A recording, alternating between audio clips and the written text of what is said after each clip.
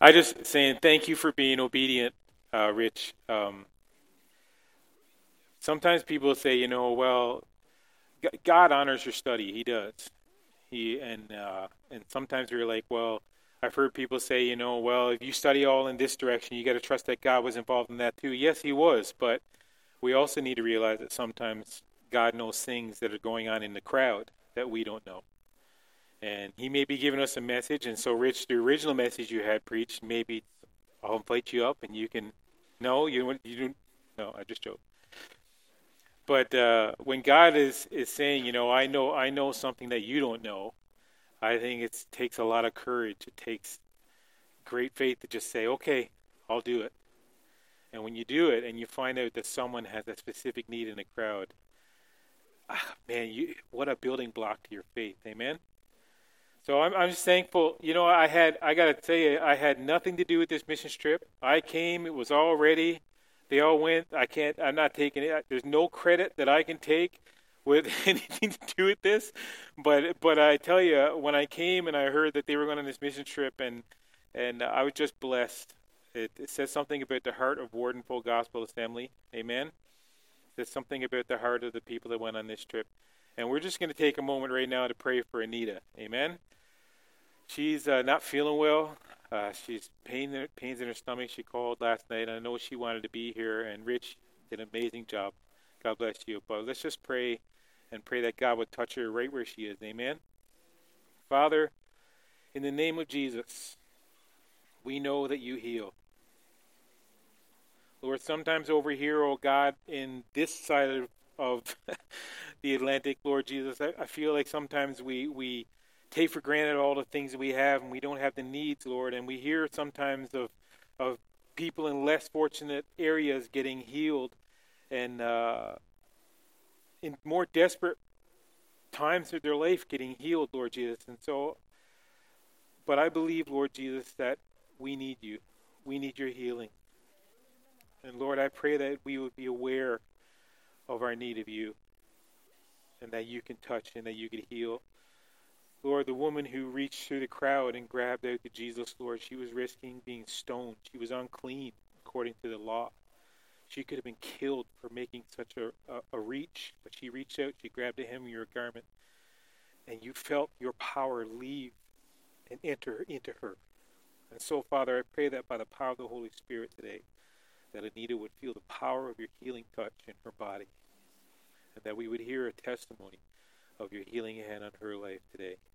Lord, we thank you for your goodness. We thank you for your grace. We thank you, Lord, that your gospel message travels. And Lord, it spans time and it never becomes irrelevant. Thank you for the ministry, Lord, done by this team, oh God. And we just pray, oh God, that we would hear testimonies, Lord, in the future, as Rich said, Lord, of the dividends paid spiritually in kingdom for you from this ministry. Lord, we just bless you today. Lord, I pray that you would also give me clarity of thought and speech as I present your word today. Lord, I pray that you would help me to function in the anointing you placed on my life to do this. Pray that it would be received in our heart as worship today and applied to our life as worship. In Jesus' name we pray. Amen. God is so good. I love hearing testimonies. I love hearing willing hearts, seeing willing vessels do what God has asked them to do. It takes courage, and I'm so thankful for that. We're going to look into Hebrews again. I've decided to split this last sermon, Better Word, into two sermons, and you're all going to be thankful for that, because otherwise it would have been one really long one. And so I just want today to talk to you a little bit from Hebrews chapter 12. We're going to read verses 18 down through 29. Just listen to these powerful words this morning.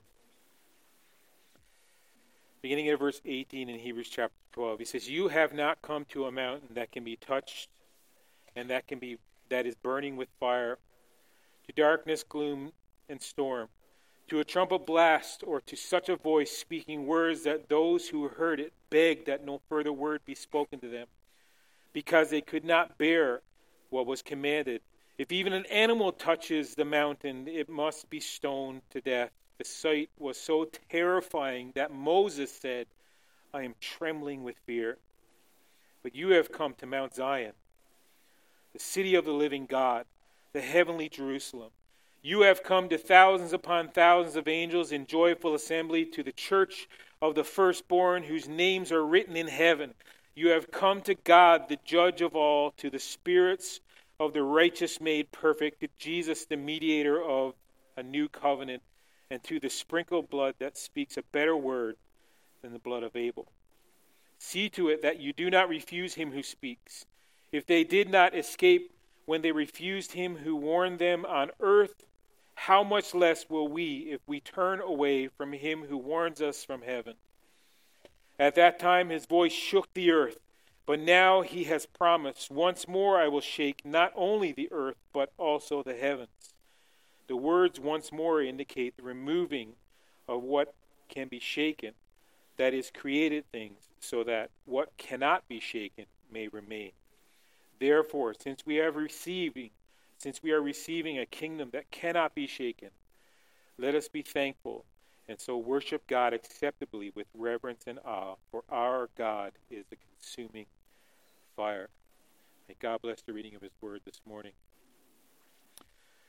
Now we're going to get into this passage a little bit more next week, but to understand this passage, I think we got to go back to Genesis chapter 4. And we got to revisit the context that's there, and we understand there's a story here between Cain and Abel.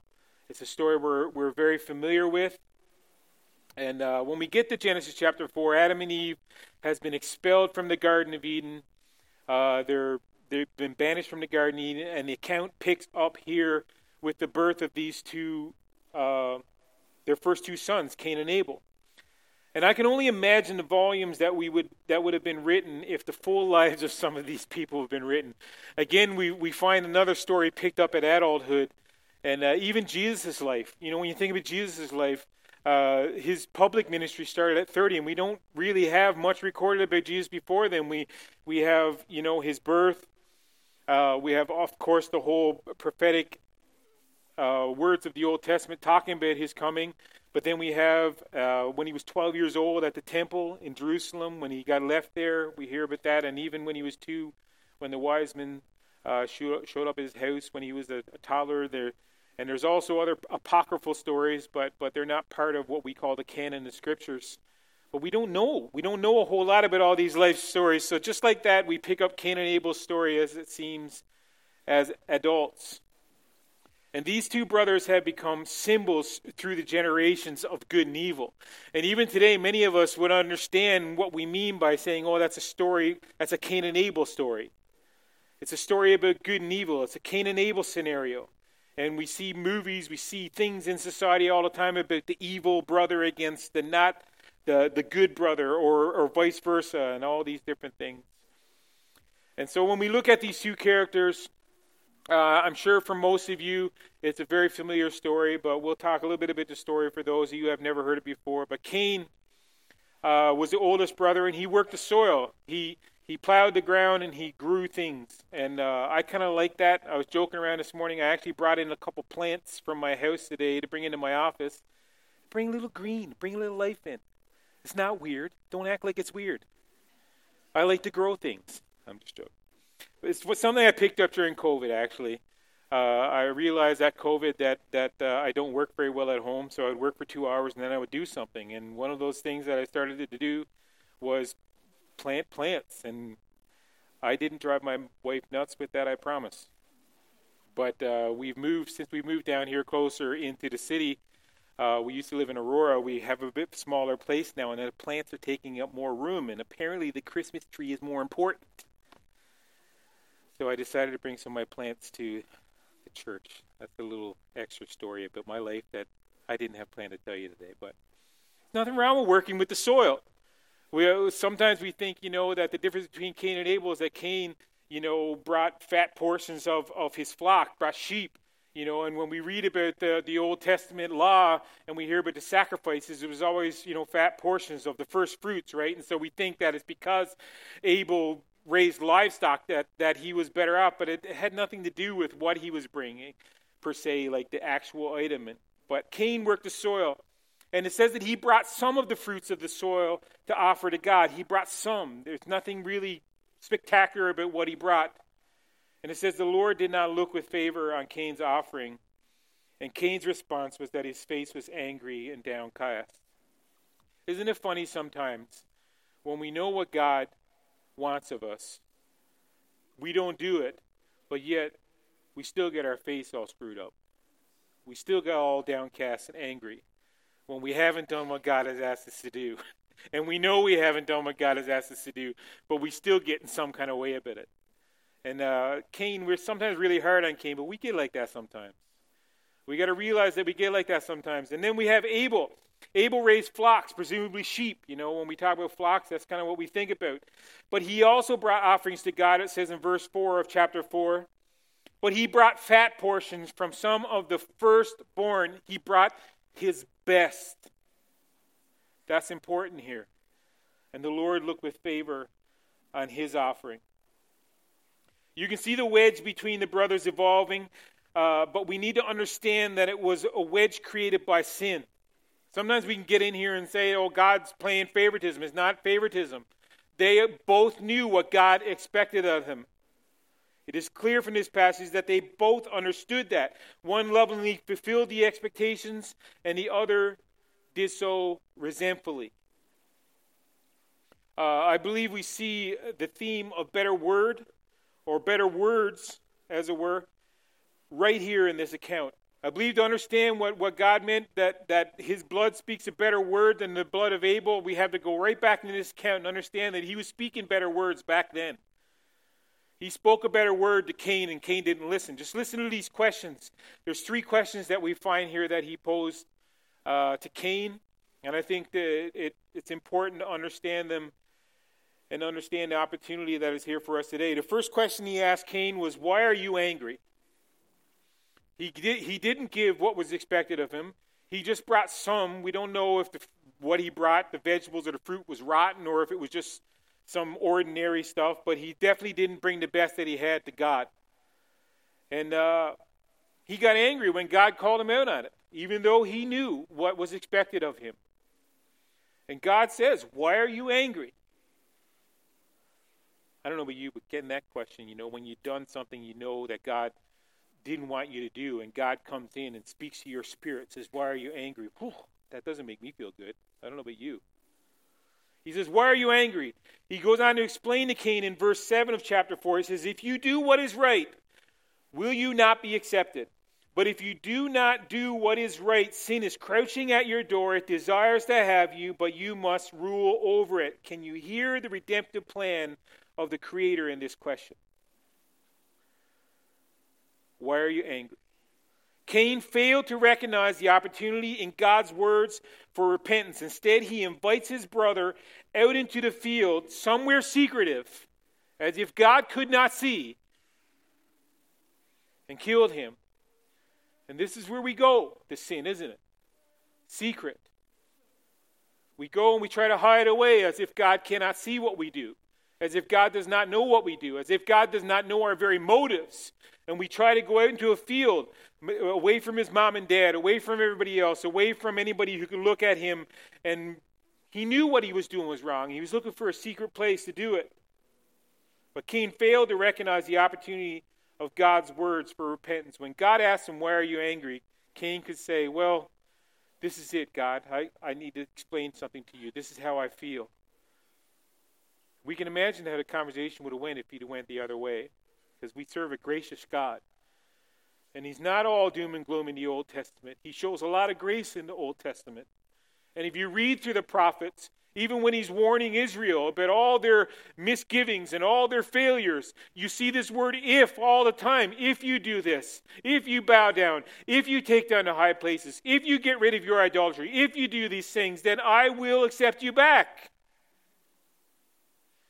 God just doesn't come in and wipe people out and do all these, these punitive things just because he's an angry God. He gives you opportunity. He gives you words to respond to.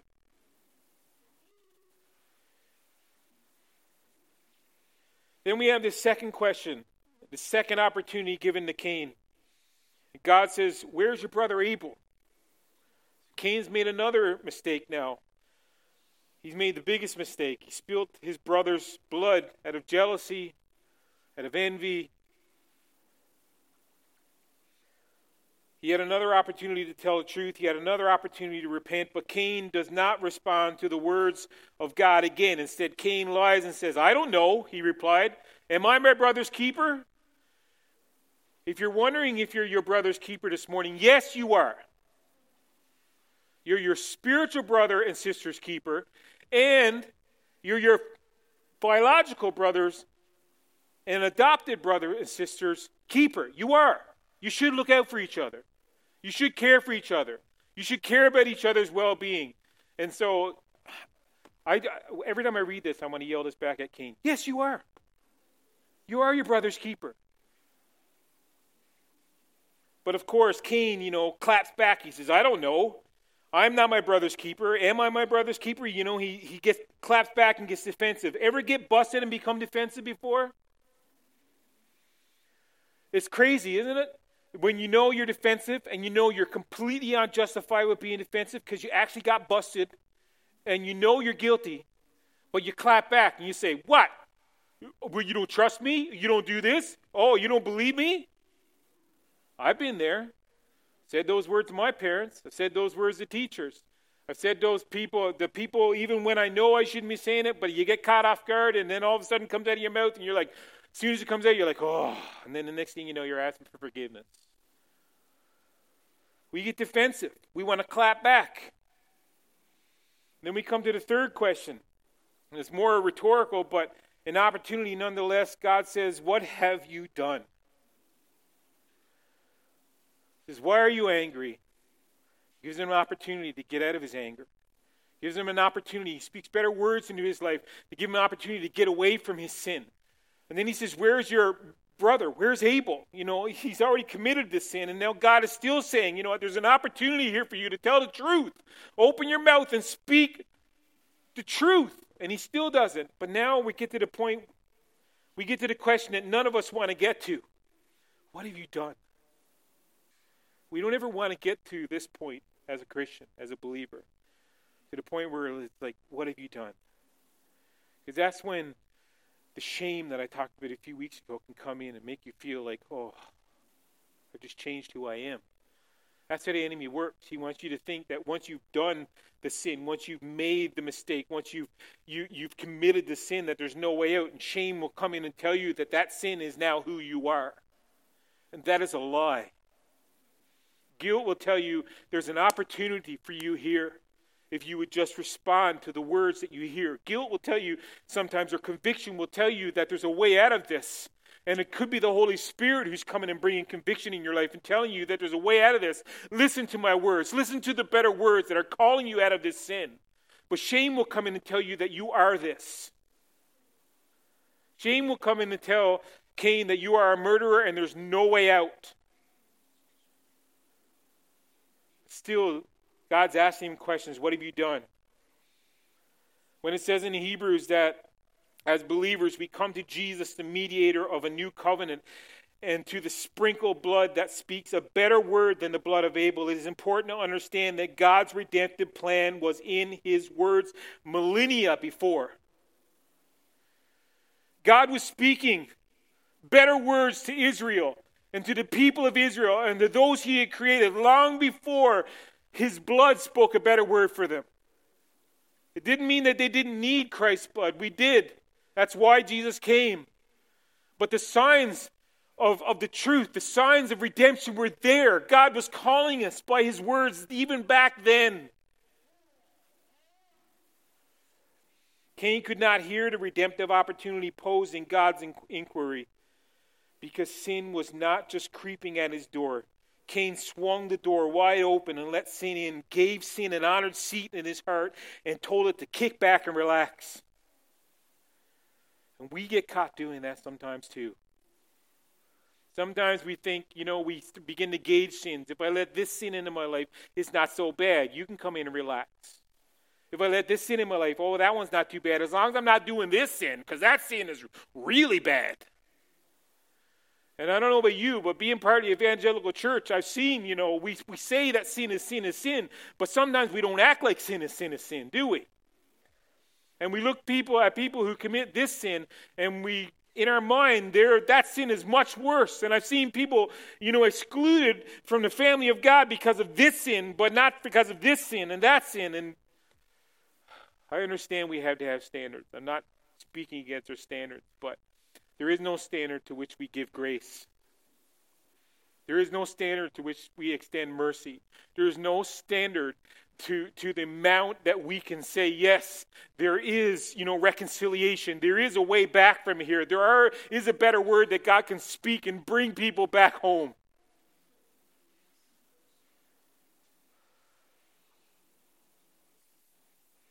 Ever notice how pushy sin is?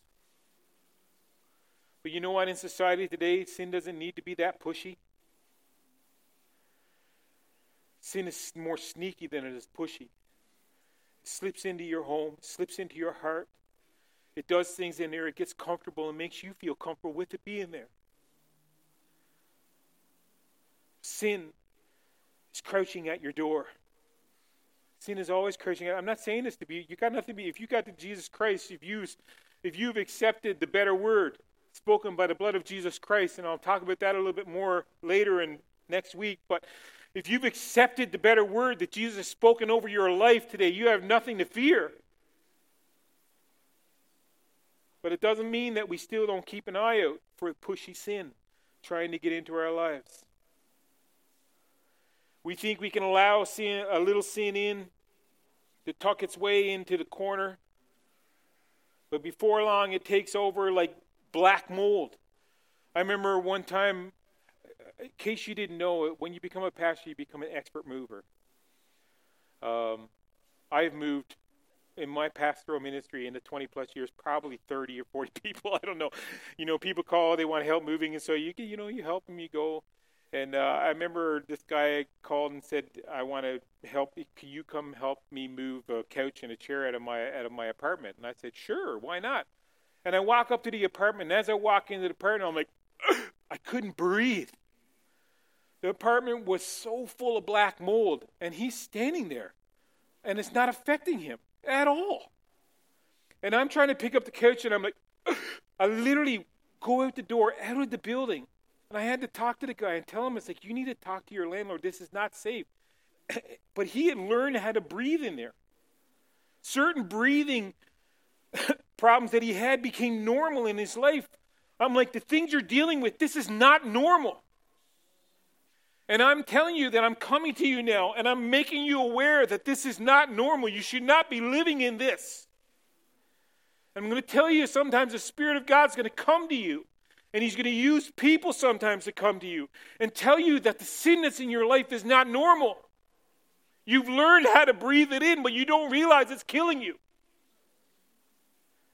Sin is crouching at your door. You've let it in. You've given it a recliner. You brought it a drink and told it to be comfortable. You don't even realize it's here anymore. You've learned how to breathe this death in. I love how the Spirit of God, the word in Hebrew, ruach, and the word in the New Testament, pneumos, it means breath. I'm telling you, if you're breathing Him in, and you're breathing Him out, even the word Yahweh is really, it's a representation of breath, Yahweh. You breathe Him in, you breathe Him out. You take Him into your spirit. When you feel Him, you feel yourself with Him. There's no room for the other things. And I'm going to tell you, I do not want to become desensitized to sin. I do not want it to come in. I don't want to get used to breathing it in. I don't want to get used to it being part of my atmosphere. I want to get used to Jesus filling my atmosphere. I want to get used to taking in that better word every day of my life.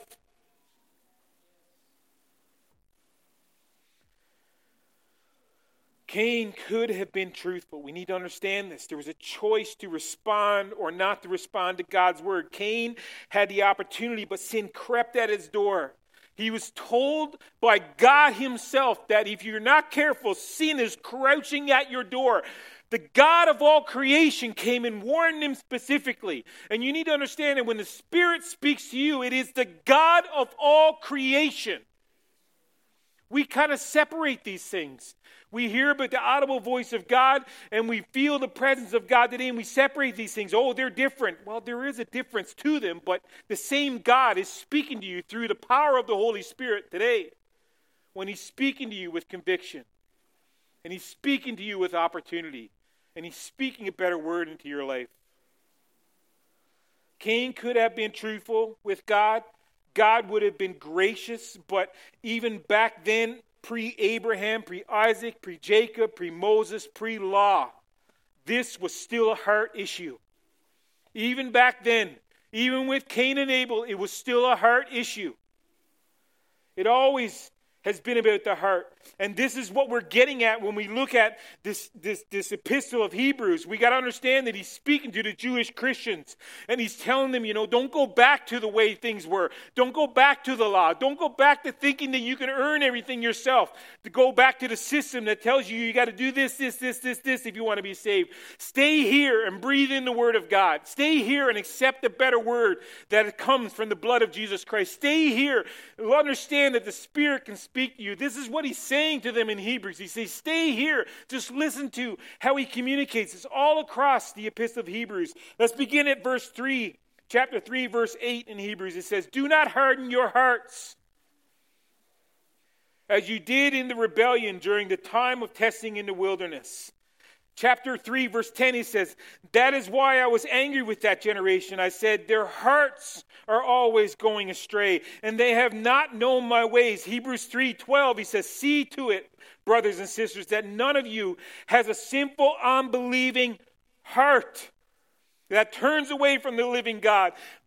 Verse 15, same chapter, as has just been said, today, if you hear his voice, do not harden your hearts, as you did in the rebellion. Chapter 4, verse 7, it says, God again set a certain day, calling it today. This he did when a long time later he spoke through David. As in the passage already quoted, today, if you hear his voice, do not harden your hearts. Chapter 4, verse 12, for the word of God is alive and active, sharper than any double-edged sword. It penetrates even the dividing soul and spirit, joints and marrow. It judges the thoughts and attitudes of the... Chapter 8, verse 10, you didn't think I was done yet, did you? Chapter 8, verse 10, this is the covenant I will establish with the people of Israel. After that time, declares the Lord, I will put my laws in their minds and write them on their... I will be their God, and they will be my people. Chapter 10, verse 16. This is the covenant I will make with them. After that time, says the Lord, I will put my laws in their hearts, and I will write them on their minds. Chapter 10, verse 22. Let us draw near to God with a sincere heart and with the full assurance that faith brings, having our hearts sprinkled to cleanse us from a guilty conscience and having our bodies washed with pure water. We come into chapter 12, considering him who endured such opposition from sinners, so that you will not grow weary and lose heart. Chapter 12, verse 5, and have you completely forgotten this word of encouragement that addresses you as a father addresses his son? It says, my son, do not make light of the Lord's discipline and do not lose heart when he rebukes you.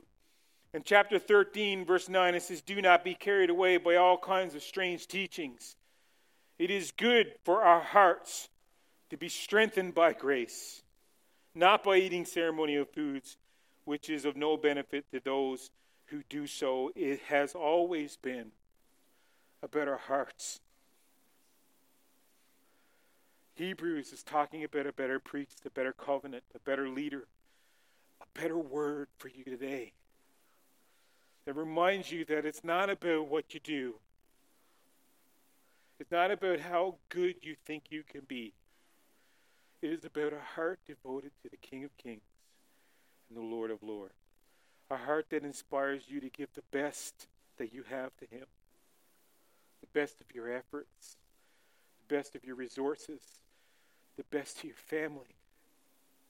When you give the best you have to him, you give the best to who you were meant to be. God spoke to Cain in verse 10, going back to Genesis 4 again. It says, what have you done? Listen, your brother's blood cries out to me from the ground. God was speaking a better word to Cain, but Cain did not listen. He could not understand the gravity of his error. Instead, the words that were spoken by Cain were lies, judgment, retribution, vengeance, hate, selfishness. They were not words of one who loved anyone but themselves. And this is where the enemy comes in, and he uses pride.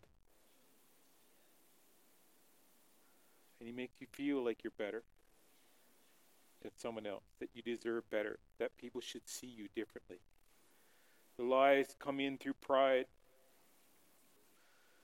Cain's heart was not in his sacrifice, and he did not offer to God from a place of love, but rather compulsion. And sometimes, we can get caught. I got to get up and go to church on Sunday. I got to do it. This is my weekly thing. I got to do it. Man, I want you to wake up on Sunday excited to get here. I don't want you to get up on Sunday thinking, I wonder how long he's going to ramble on today. How long am I going to ramble on today? I don't want you to feel like you got to be here, man. I want you to get up and want to run the church. I want you to be excited to be with your brothers and sisters. I want you to be excited because before you've got here, you've counted the blessings of this past week in your life. And you're saying that you're aware of his presence in your life every day, not just Sunday, but between the Sundays. When you come to church, conscious of who he is. When you come to church, understanding that he has spoken a better word in your life, and he speaks it every day, that you wake up and you want to hear that word every day. You want to feel his presence every day. You want to breathe him in every day. You want to take him in every day. You want to understand that it's not about what I do today, Lord Jesus. It's about how I serve you. And so, God, I'm going to wake up today and I'm going to decide to give you the fat portions of my day. I'm going to give you the first fruits. When I wake up this morning, I woke up and I sat on the edge of my bed and I said, Jesus, this day is yours. I got myself in the habit of that before I let my feet touch the floor. I wake up and I speak his name. I say, Jesus. Because I don't know if you're like me. I don't wake up feeling like praising Jesus every day. Pastor, really? I don't. Some days I wake up and feel like I need to have a pity party for myself. Other days I wake up and think about all that I got to do and I'm not focusing on him first. And you know what? Everything that I had to do that day feels it. He speaks a better word. Hebrews chapter 11 verse 4. Listen to this. We come back into Hebrews again. By faith, Abel brought God a better offering than Cain did. By faith, he was commended as righteous when God spoke well of his offerings. And by faith, Abel still speaks, even though he is dead. This marks the difference between the old and the new covenant. The message that the author of Hebrews was communicating all through this letter is that vengeance and retribution, an eye for an eye, us trying to balance the scales of cosmic justice by ourselves just does not work. This is why the sacrificial system was put in place. But the lifeblood, say lifeblood. Lifeblood, say it again. Some people don't like to talk about blood in church. People will say, why we got to talk about blood? People don't understand blood. Listen to me. When I say the word blood and I talk about the blood of Jesus, I'm talking about the life of Jesus. We're talking about his lifeblood. When Abel's blood was spilt, his life spoke to Jesus. His life spoke to his Creator and told him, something has happened here. This is why the sacrificial system was put in place. But the lifeblood of the sacrifices offered in the Old Testament by the Old Testament priests sufficed for a time to restrain the wrath of God. But the lifeblood that speaks a better word for you and me today, the lifeblood of Christ offered by our perfect eternal priest, satisfied the wrath of God for eternity. When the blood of Abel was spilt, it solved none of Cain's issues. And you'll find that in your life. Vengeance doesn't make you feel better. Retribution gives you more problems. When you become judge, jury, and in Cain's account, executioner, you create more problems. You don't just have sin crouching out of your door. You've let him into your house. You let him into your heart. You've given him a recliner. You've kicked his feet up and told him to feel at home. The enemy has no right having any real estate in your life.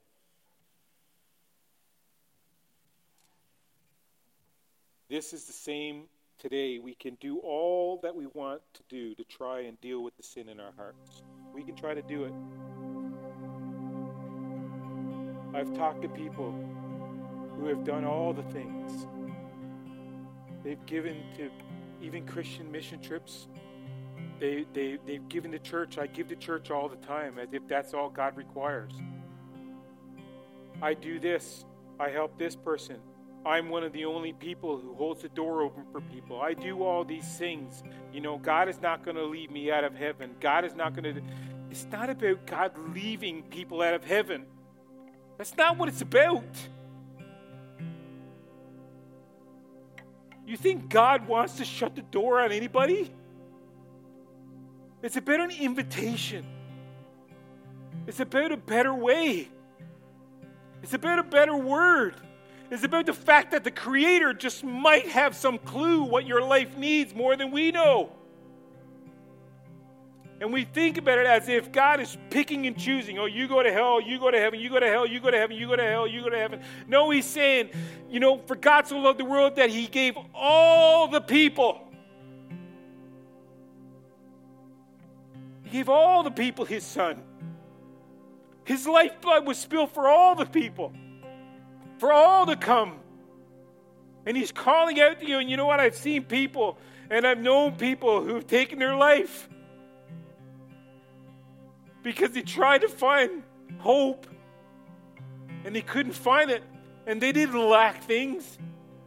We hear about it all the time. People, you know, think they can buy, think they can get, think they can do all this, and it'll bring the fulfillment that they need, but there's still this hole in their heart. Because Jesus spoke eternity into your heart before you were created.